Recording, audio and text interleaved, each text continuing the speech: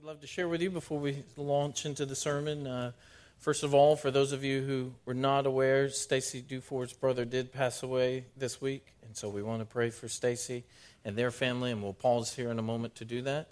But we also saw last week Michael Paul has returned from Uganda, and we want him in the upcoming weeks to be able to share about that, as well as Mandy Trammell has returned from China, and so she's here, and we look forward to both Michael and Mandy sharing about what's happening in Uganda as well as China, so that our hearts may, as always, be stirred for the nations and the need of all peoples to hear of the gospel of Christ. Let's pause and thank the Lord for the safe return of these, and also ask for his presence and power in Stacy and her family's life. Father, we thank you for today. We do thank you for the opportunity that you've given Mandy and Michael to participate. Thank you for the provision in every way. Thank you for bringing them back here. Father, I pray more than anything else that you would continue to use those trips in their lives, and then through their lives, you would continue to use the trips in our lives. Father, we pray for others today that are on trips, others, Father, today that are serving full time. And we pray for you, as you did with Lydia, you would open up hearts for the gospel. Father, we pray that you would help the gospel to advance. We pray for those that are serving, that today they would be encouraged. Father, today they would be strengthened. Today that they would have a heart that's full of Christ and his cross, and that this they would proclaim to those that are around them. Father, we pray for those groups that are still waiting to hear, groups that have no one working with them, no one telling them about Jesus. Father, would you send people to tell them, for without Christ they will never be reconciled to you. Father, would you give us an urgency? Would you grip our hearts with gospel urgency? And would you help us to order our lives to reflect this urgency? Father, we pray for these people groups, and as always, we pray for those who don't have Scripture in their language. Father, that you would continue to call people to linguistics and translation and immersing with people groups for the good of those groups and for your glory. Father, for Stacy Dufour and the rest of her family, we pray for your strong provision for the children and young wife that have been left behind as a result of this accident. Father, we pray for your provision for them. You are a father to the fatherless. And so, Father, would you show yourself strong to these daughters and to this widow? And Father, would you comfort in the deepest levels, and as they move forward with different feelings at different times, even anger at times, Father, you are sufficient to handle all of this. So I pray you would use even this. Father, your word says you work all things together for the good of those who love you and are called according to your purpose. Father, we pray that you would use even this for the good of this family. And we praise you, as always, for the resurrection of Christ Jesus. Father, we pray also for the family of the DOM, the Director of Missions in New Orleans, who passed away this week, and his young family that is left behind. And we pray for your strong provision for them. Father, we pray for our new Director of Mission here in our association. We pray for Dr. Tommy Middleton and for your provision in every way for the new role that he will transition into. Father, we pray that you would use him as a pastor to pastors and use him to unite the groups that are here. Father, we pray that you would use him to guide how we cooperate together very well for the good of this city and for your glory. Father, we pray now as we turn to your word, we need you to light it up. It's in your name we pray, Jesus. Amen. I would encourage parents and grandparents and aunts and uncles, the first verse you should teach these babies is 1 Corinthians 10:31. The very first verse you should teach babies, and maybe you are a babysitter. Don't waste your time just watching Disney and everything else. If you're babysitting, teach the children you're babysitting 1 Corinthians 10:31. If you just randomly see a child at the mall, go up to them and teach them 1 Corinthians 10:31. 1 Corinthians 10:31 says this, so whether you eat or drink or whatever you do, do all to the glory of God. So repeat after me. So whether you eat or drink or whatever you do all to the glory of God. 1 Corinthians 10:31. I apologize, I didn't put it to song. I did not. I have a knack of putting, I have a habit of putting Scripture to song because it helps me memorize it and it helps our children memorize it. And I've actually done that to the Great Commandment. I was going to share it with you, but I won't. I'll pause on that today. Michelle saying, do it. We want, around our table the other day, we studied this verse with Arabella and with Adelaide and Adoniram. And so that whether you eat or drink or whatever you do all to the glory of God. From the earliest days, we want to orient our children to what really matters. We want to orient them to God's purposes and to God's glory. So that whether they're cleaning up their room, whether they're doing dishes, whether they're doing homework, whether they're on a mission trip, they would do it all for the glory of God, right? Otherwise, they just become menial tasks and things become separated. Nothing should be separated. Just because you don't work on this campus, whatever you do at your job should be for the glory of God wherever it is. Doesn't matter if it's a refinery, a pharmacy, a school. It should all be for the glory of God. And so, friends, grandparents, aunts, uncles, moms, dads, and random person who sometimes comes and eats a snack in our house, I want to beg you, live this for these children we've dedicated today. Live this for these children. May it be evident that I get the oil changed for the glory of God. May it be evident that I do yard work for the glory of God. May it be evident that I care about my neighbor for the glory of God and her good. So we want to make sure that if we're teaching 1 Corinthians 10:31. Whether you eat or drink or whatever you do all to the glory of God. Now, as we teach, how many of you would say, I sometimes don't learn things the first go-round? Anyone? Anyone would say that? How many of you parents have already had to teach something at least twice? How many of you had to teach it thrice? How many times? Thrice. I don't know if that's how it says or not. I just wanted to roll on to it on purpose. So, you found sometimes we have to teach things. And not just because our children are bad, but at different maturity levels. I did not start Arabella with the word propitiation. That was not the first thing as I snuggled her in one night and said, Christ is your propitiation. Night-night, baby. I don't start there, right? We just begin with Christ, who he is and what he's done. And we mature to understand. And so we want to, at different times, repeat. And so, yes, we've already seen repetition. The one thing that we are going to get to in a moment that we repeat over and over and over, the gospel. The gospel, both inside and outside the church. We have to hear it. We have to be reminded that Christ is our righteousness. Otherwise, we're going to walk out of here and try to earn it. Otherwise, there's a world that is trying to live without it. And so we're going to need to repeat. I have rarely been a first lesson guy. I've told you often and admitted it took me forever to learn to tie shoes. Honestly, till 4th grade. I could bunny tie them, one ear, another ear, and do them together. And I was awesome with Velcro. But in 4th grade is when I finally nailed it. How many of you learned to drive a Standard on the first day? Anyone remember those days? Those are fun days, aren't they? Because you can go forward and then slam your head back. You know what I'm talking about? I was teaching Laurelyn to drive a Standard, and I have never laughed so hard that day because we were headbangers, little Baptist headbangers, going back and forth. The first day I got my truck, I still hadn't mastered a clutch on a hill. You know what I'm talking about? And so I got to the top of that hill, and I went, and went in reverse until I could find somewhere to turn around that was flat and go a different direction, right? Or you squall them because you hit it so hard, boom, that was me, all right? So I didn't master that. Snow skiing. Anyone ever master that on the first? And I know we do a lot in Baton Rouge because it's so frigid here, but I remember I thought I would master it. And I thought all you do is put the skis on and go downhill, right? It can't be that difficult, right? And I found out the hard way. So my friends tried to teach me snowplow. And I've always packed a few extra pounds around these regions. And so snowplow doesn't always work for chunky folk. Snowplow is when you turn your skis in, right? And you're like, please stop, right? But if you're packing a little extra, you just fly right over it, right? And so the plow is actually your face on the ground. But I got to the top of the bunny hill the first time, and I just pointed down and was like, this is what you do. And then I was like, I don't know how to stop, and they're like, sit down. And I was like, no. They're like, sit down. And I was like, no. So finally I did a Ninja Turtle spin, and just stuff went everywhere.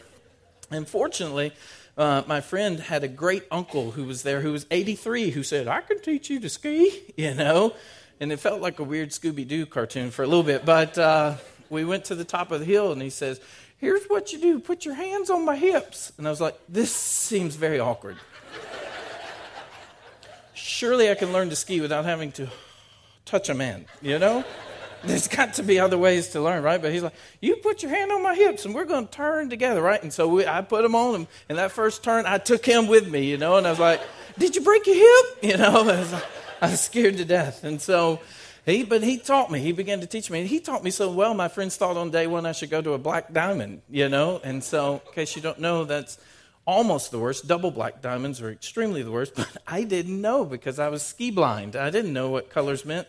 So I got to the top. The very short of that is I got so tired of falling, I just slid down on my behind and ripped a hole in my breeches. And people were like, hey, the rest of the way down the mountain. I didn't learn skiing the first day. So all that to say, sometimes we don't learn lessons the first time through. We really don't. I want you to hold your place in Colossians. We're obviously going to be there. And I want you to turn to 2 Peter chapter 1. The good news is we are not the only slow learners. We are not the only ones that have needed repetition. Peter and Paul both will emphasize things over and over and over. And in 2 Peter chapter 1, this is Peter as he's late in life. And the last letter that is recorded from him for us. And he has some things that he wants to communicate. And so in 2 Peter chapter 1, verse 12, here's what it says. Therefore, I intend always to remind you of these qualities, though you know them and are established in the truth that you have. I think it is right, as long as I'm in this body, to stir you up by way of reminder, since I know that the putting off of my body will be soon, as our Lord Jesus Christ made clear to me. And I will make every effort so that after my departure, you may be able at any time to recall these things. Parents, grandparents, what a great life mission. He says, you know what? I realize I'm not going to be in the body forever, and I don't mind reminding you of these things. And he says, I want to make sure that when I'm gone, you can recall all of this. You would be able to recall all of this. Dad, that's a great task as a father. Mom, it's a great task. Grandparents, here it is. And here's what he says in 16. For we did not follow cleverly devised myths when we made known to you the power and coming of our Lord Jesus Christ. We were eyewitnesses of his majesty. For when he received honor and glory from God the Father, and the voice was borne to him by the majestic glory, this is my beloved Son, with whom I'm well pleased. We ourselves heard this very voice, born from heaven, for we were with him on the holy mountain. And we have something more sure, the prophetic word, to which you will do well to pay attention, as to a lamp shining in a dark place, until the day dawns and the morning star rises in your hearts.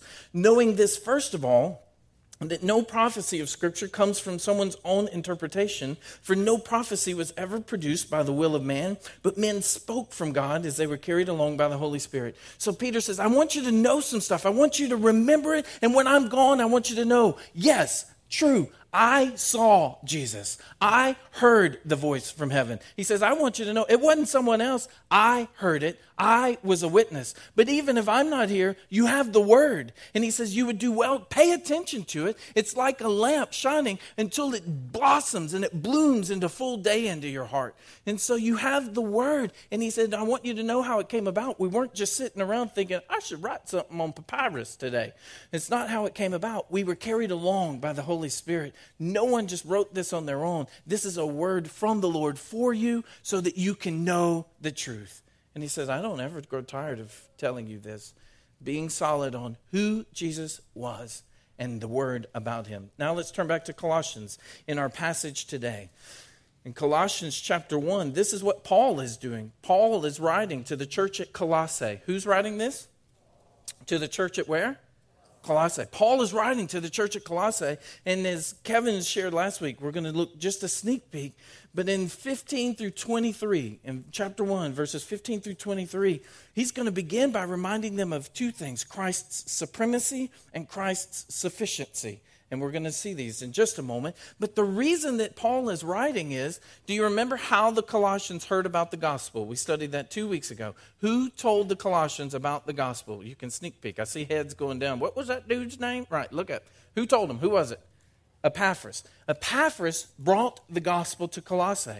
But after Epaphras brought the gospel, some other folks came in. And as you see in chapter 2, verse 8, and chapter 2, verse 18, there's some other folks that are trying to take what was shared and then say, well, let me give you some philosophical things. Let me give you some human arguments. Let me deny the deity of Jesus. You may have heard this about Jesus, but Jesus was really just a man. He's also going to go in to say in 18, some people are trying to get them to worship angels and even enter into extreme asceticism, so to do severe things for their body in hopes that this would earn righteousness. And so Paul says, I'm writing to you so you won't be led away from that junk. I want to give you the truth about Jesus. Paul is not proving Jesus. He is proclaiming Jesus at this point. And he says, I want to tell you who he is and what he's done. And you rest in this. You rest in who Jesus is and what he's accomplished. And don't be pulled away. And so this is the beginning. And so Paul never tires of repeating the gospel.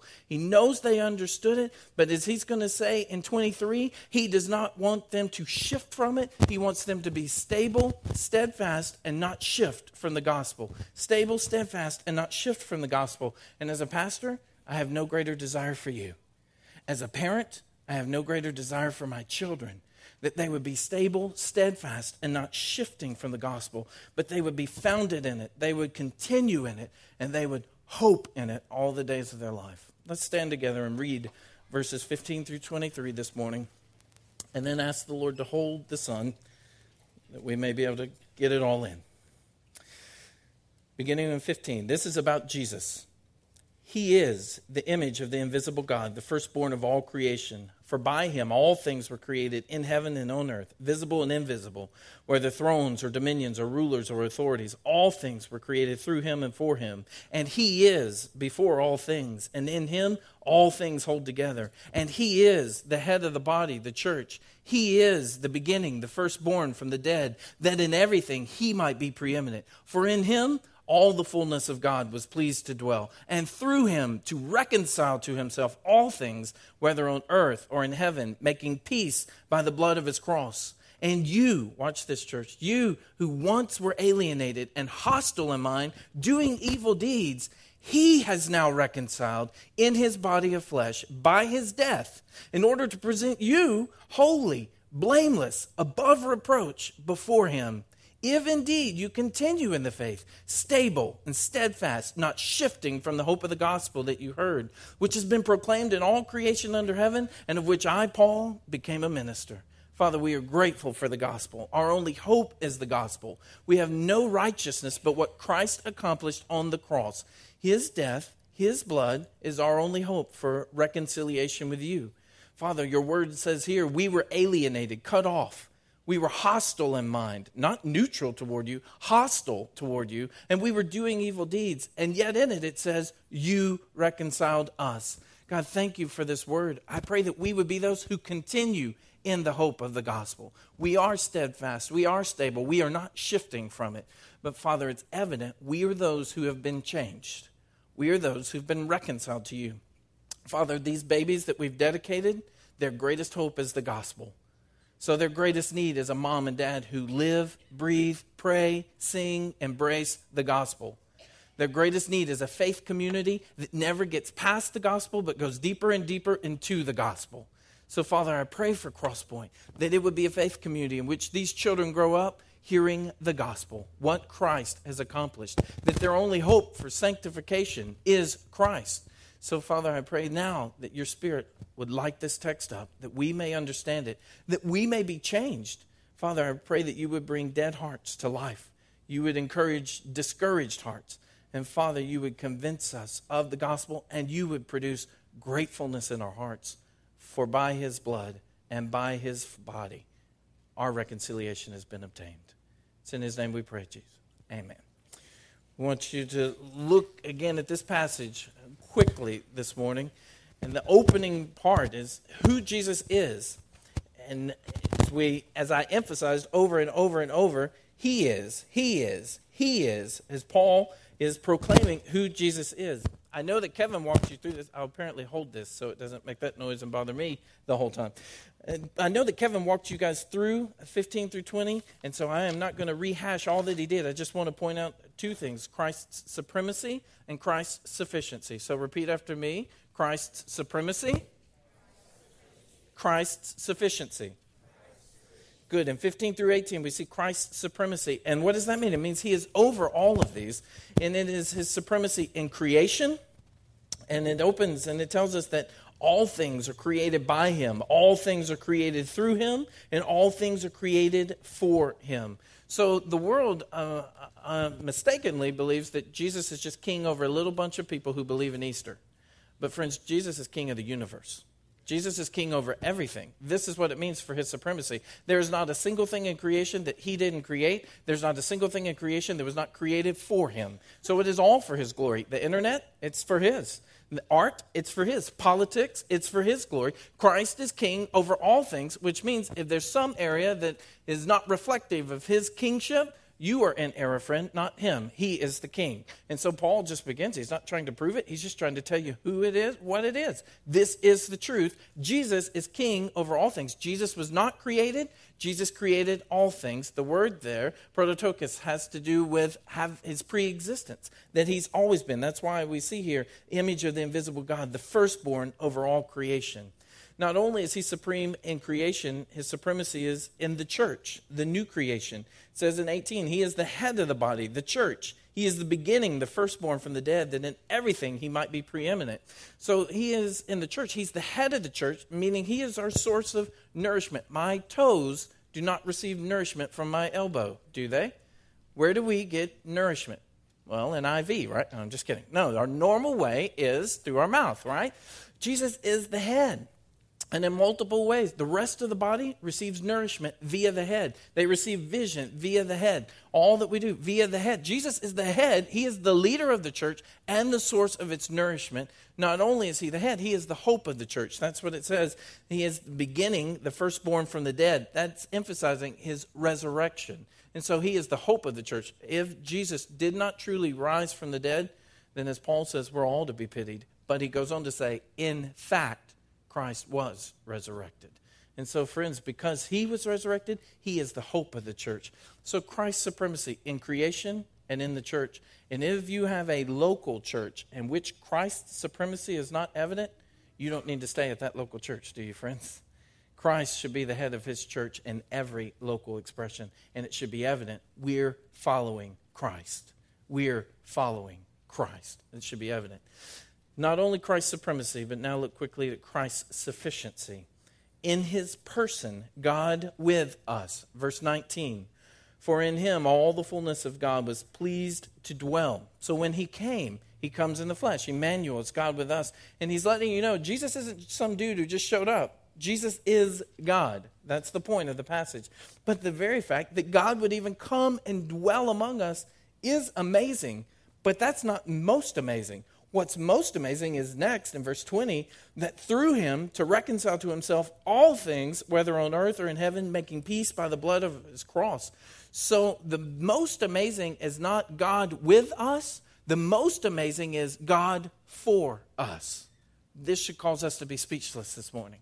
That God would be with us. And if you don't have a good grasp on that, it's probably because you don't have a good grasp on verse 21 and what you were.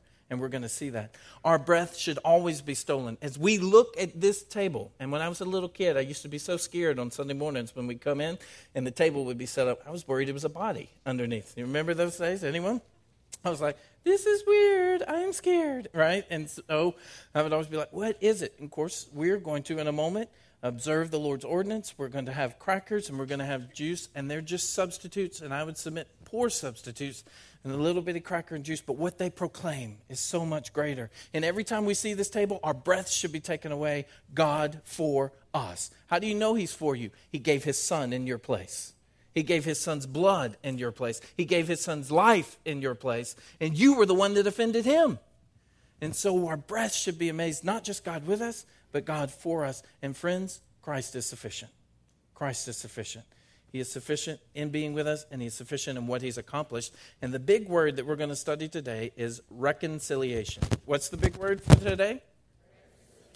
All right, what's the big word for today? All right, so I know Anna Slayton. Anna has to do a word for the day. What did you learn in the service? And Arabella, these are words. When someone asks you today, what did you learn today? Reconciliation. That's what you want to tell them. And we're going to talk about that because our adult friends need to be reminded of this as well. So he begins with who Jesus is. He now moves to what Jesus has done. And what has Jesus done? Reconciled. Look at what he says in 20. He says, through him to reconcile. Verse 22, he has now reconciled. Remember what we learned earlier in the service?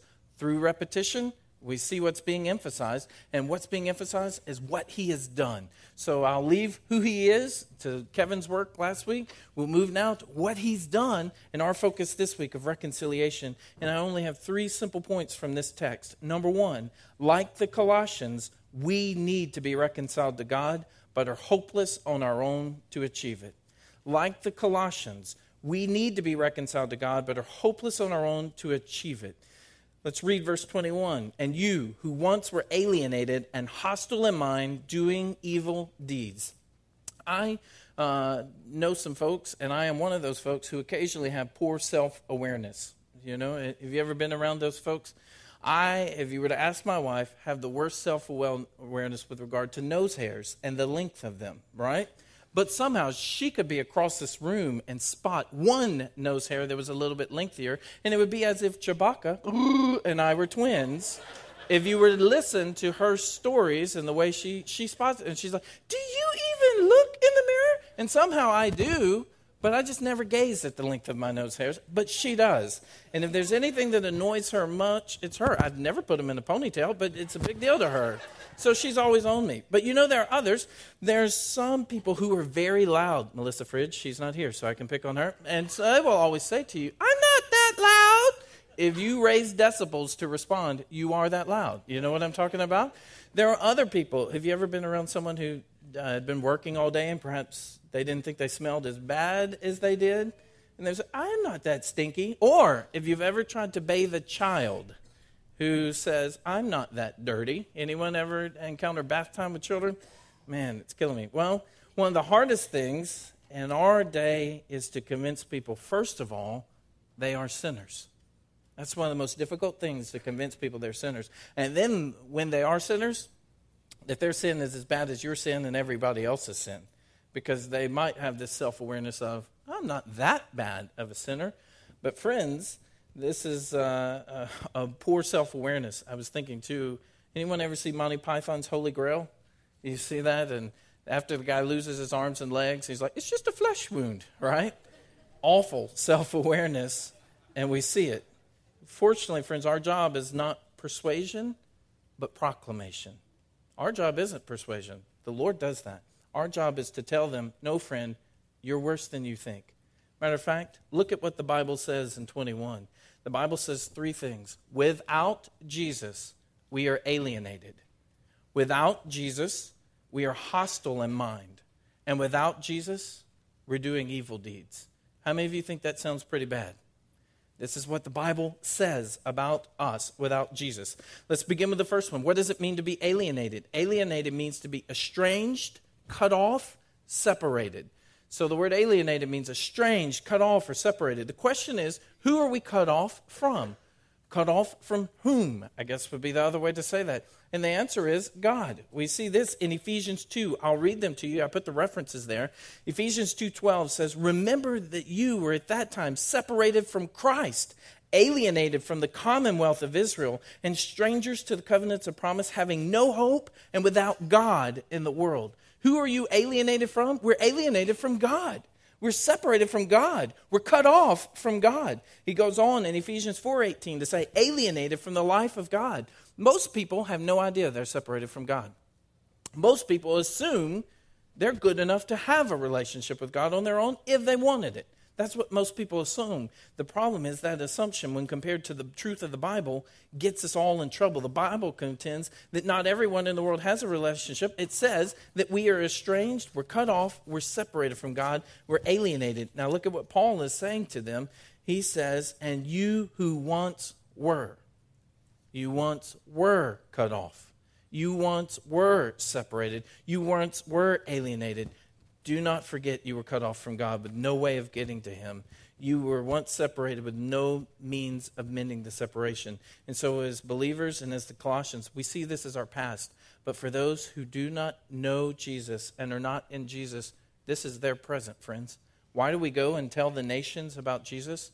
Because the nations are still separated from God. They are still cut off from God. They are still estranged from God. Which leads us to the next question. Why are we alienated from God? Why are we separated? And I'm really glad you asked that question. I love preaching to smart people. Here's why. He says this.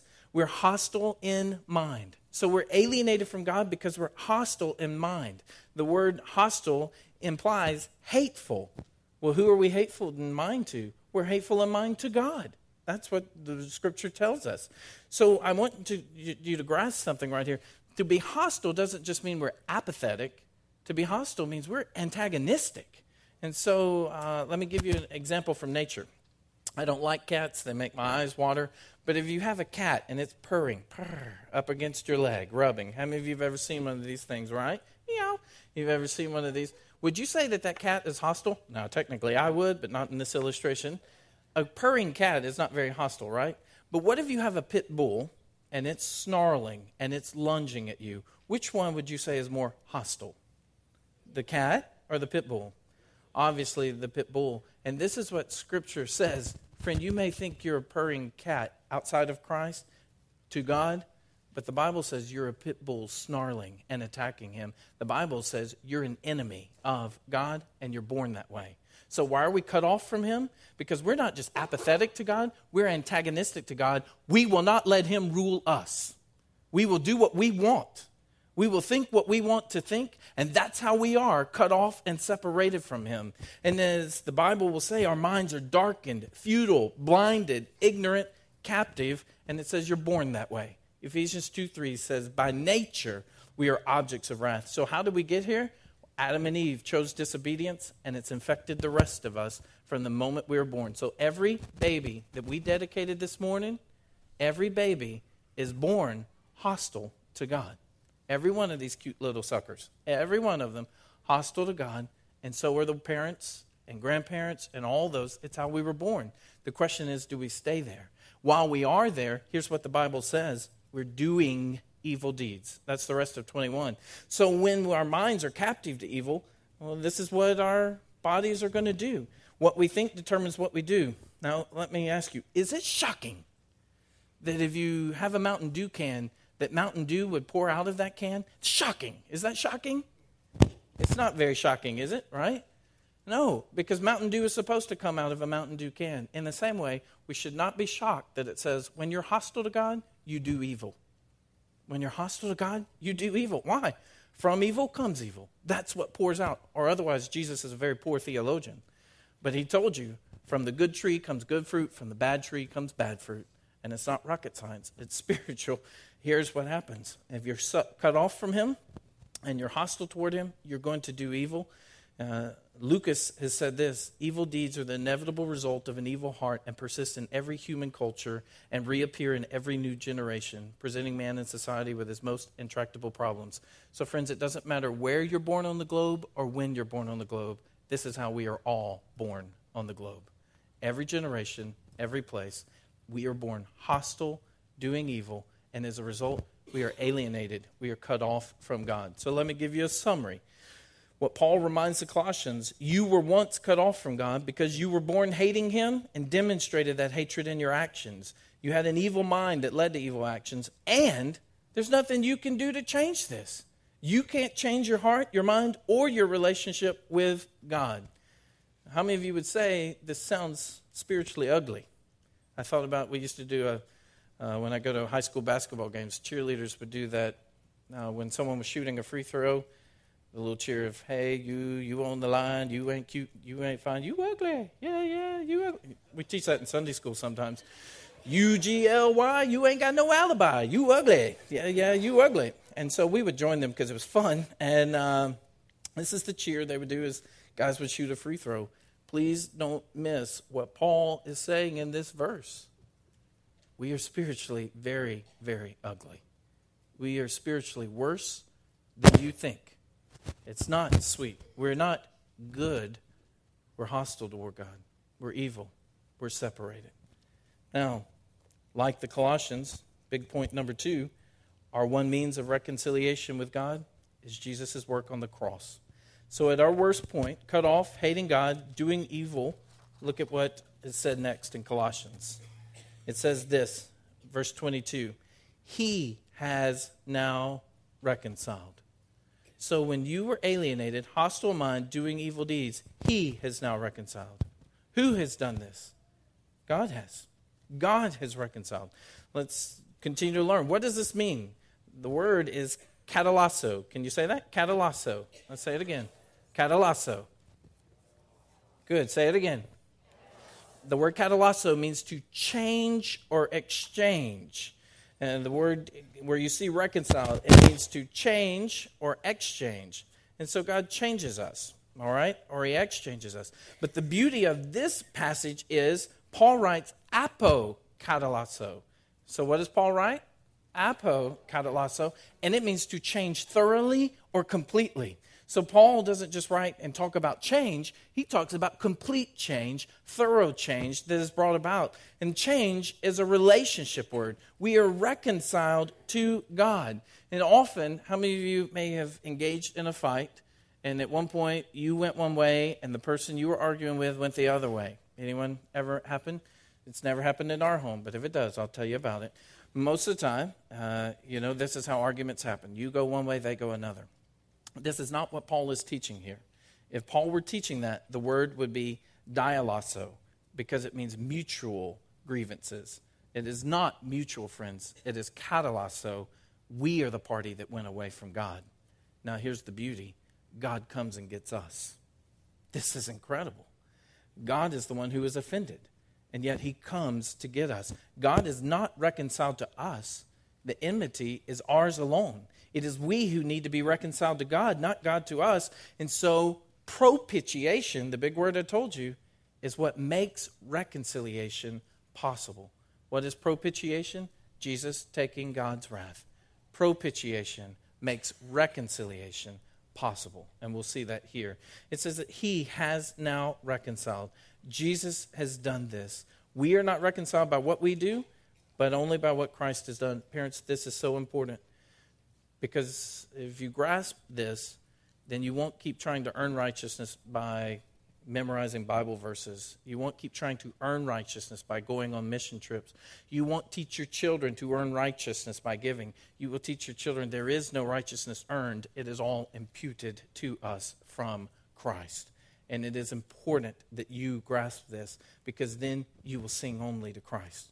Then you will proclaim only Christ. And your children and your grandchildren will see my only hope for katalasso, for apokatalasso, for reconciliation and relationship with God is Christ. Christ and Christ alone. How did God do this? He answers it very simply. In verse 20, he says this, making peace by the blood of his cross. And he says in verse 21, he is now reconciled in his body of flesh by his death. So very simply, how is it that we are changed? Christ's blood and Christ's death on the cross, or what we call substitution. Without the shedding of blood, Scripture says, there's no remission of sins. The question is, why does blood have to be shed? And the answer is because it's the life source. And so the reason that one life is spared is because another life is given. The reason one person avoids death is because another receives death. And so in Christ, the only means of reconciliation is what we call substitutionary atonement. Substitutionary, because he took our place. Atonement, because he paid our debt. Substitutionary atonement. He mends this. Christ is given full credit for our sin. We're given full credit for his righteousness. So God, the offended party, the one we're cut off from because we're evil, we're hostile, he is the one who chooses to be in right relationship with us, and in choosing so, pays the price for that. And what was that price? Peter writes in 1 Peter, and he says, you were not ransomed from the futile ways inherited from your forefathers with perishable things such as silver or gold, but with the precious blood of Christ, like that of a lamb without blemish or spot. Friends, the greatest wonder is not that we would choose Christ. The greatest wonder is that Christ would choose us. He paid the price for you to be reconciled. Why? He tells you why in 22. You see that? Why did he reconcile you in his body of flesh by his death? In order to, you should circle those words, in order to present you holy and blameless and above reproach before him. To present you holy and blameless. The phrase there, to present, I'll tell you what, sorry.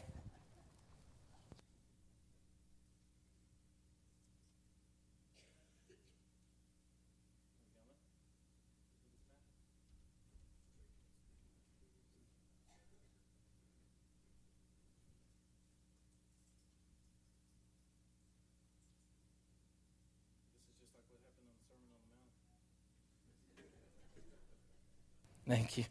All right. Thank you, guys. Okay, ready? So in order to present you, the phrase here, present, means to bring another before court. We're brought before the divine judge. And now, no matter what we were before, these are the words that are spoken over us: holy, blameless, and above reproach. The reason God reconciled us is that we might have a relationship with him. And I'll show you that in just a moment. But look at this. Is this not incredible? To be holy means to be separated, without sin. To be blameless means without blemish.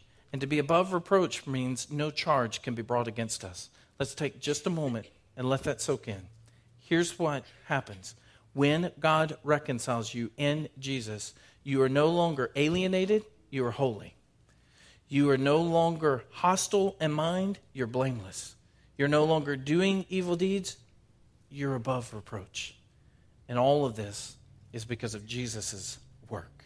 When the Father looks at you, it is Jesus he sees. Is this not incredible? Is this not the best news? This is the only news. This is our only hope. There's no other way the words holy, blameless, and above reproach can be spoken to you. So mom and dad, please don't think if you raise your children in Christ, you can be holy, blameless, and above reproach. Please don't think if you give half of your money, you can be holy, blameless, and above reproach. The only way that these words are spoken over you is Christ Jesus. And how incredible that we who were cut off and hating, this is now the change that has happened, and not partial change, complete, thorough change. Apokatallasso. Now, here's the biggest question. Why the change? Because the point is not holiness, the point is not blamelessness, and the point is not above reproach. You see that, right? Those are not the end. Those are the means to the end of enjoying God forever. Those are the means to the end of having relationship with God. Without holiness, without blamelessness, without being beyond reproach, you will have no relationship with God. You will never be reconciled to God. So the end result isn't just, I'm holy. The end result isn't just, no charge against me. The beauty is those things are the means to which we can enjoy God forever. And without them, there is no God forever, in that phrase and in that way. Christ Jesus has accomplished this. So then let me move then to close with the last one. Like the Colossians, we're to continue in the faith and never shift from the gospel. He writes in 23 and says, if indeed you continue in the faith, stable and steadfast, not shifting from the hope of the gospel that you heard, which has been proclaimed in all creation under heaven, of which I, Paul, became a minister. Very simply this, friends, there should be evidence of our having been reconciled to God. For these babies growing up in our homes, it should be evident we've been changed.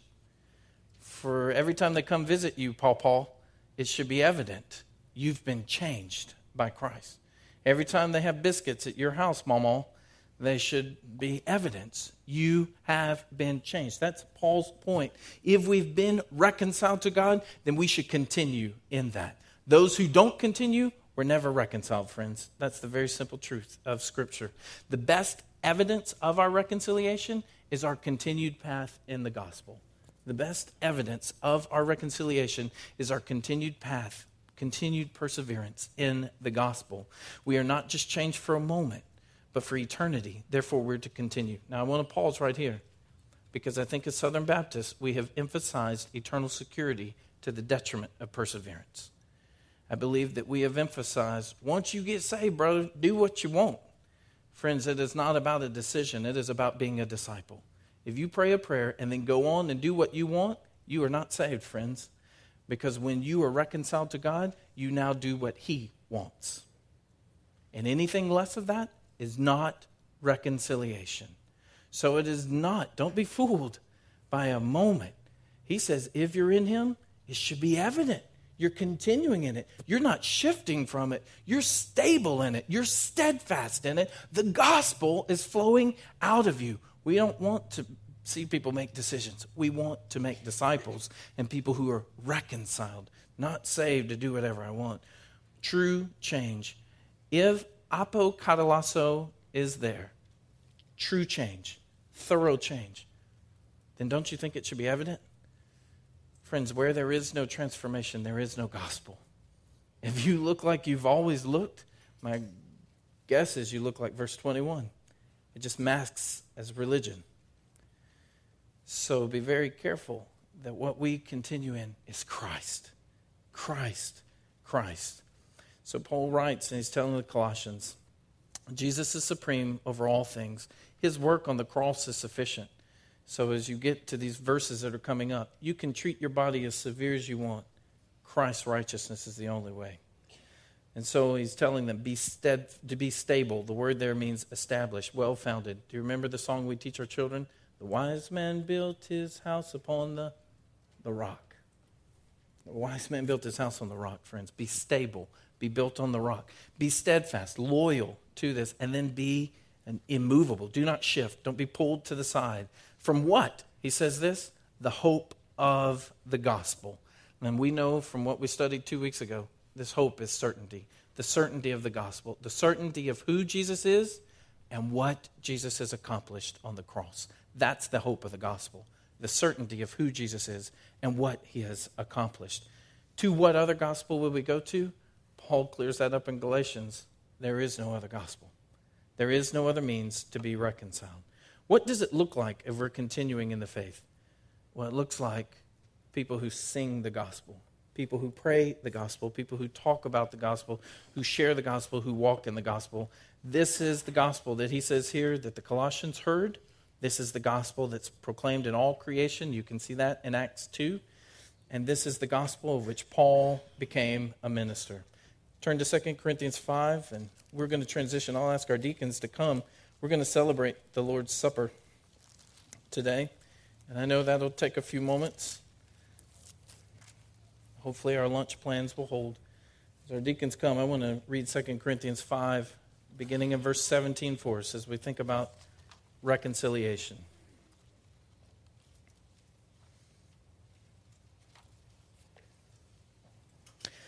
In 2 Corinthians 5, beginning in verse 16, let's just start there. From now on, therefore, we regard no one according to the flesh. Even though we once regarded Christ according to the flesh, we regard him thus no longer. Therefore, if anyone is in Christ, he is a new creation. The old has passed away. Behold, the new has come. All this is from God. Do you see that? Who through Christ reconciled us to himself and gave us the ministry of reconciliation. That is, in Christ, God was reconciling the world to himself, not counting their trespasses against them, and entrusting to us the message of reconciliation. Therefore, we are ambassadors for Christ, God making his appeal through us. We implore you on behalf of Christ, be reconciled to God. For our sake, he made him to be sin who knew no sin, so that in him we might become the righteousness of God. Do you know why we participate in this table? It's not because we're supposed to do it the first Sunday of every month. This isn't rote religion. At this table, we do two things. We remember and we proclaim Christ and his sacrifice. Christ came. Christ is the King, and Christ is the only means to a right relationship with God. The most important need for these babies and for your neighbors and for your coworkers is to be in right relationship with God, and the only way that can happen is Christ and his achievement on the cross. And so as we participate today, those of us who rest in this, we can proclaim, apokatalasso, we've been changed thoroughly. And not because we were good and not because we did it, but while we were enemies, God reconciled us through the cross of Christ. Friends, let that soak in. How powerful is God that he changes enemies to sons. This is the power of the gospel. This is why Paul proclaimed it. For there is no other hope given under man by which we may be saved. None other. So I want us to move to a time that we pause and we proclaim this and we thank God. And in doing so, I just want to ask you, have you been reconciled? You see, this table is for people who've put their hope in Jesus. This table is the proclamation, Jesus is my hope. Have you been reconciled to God?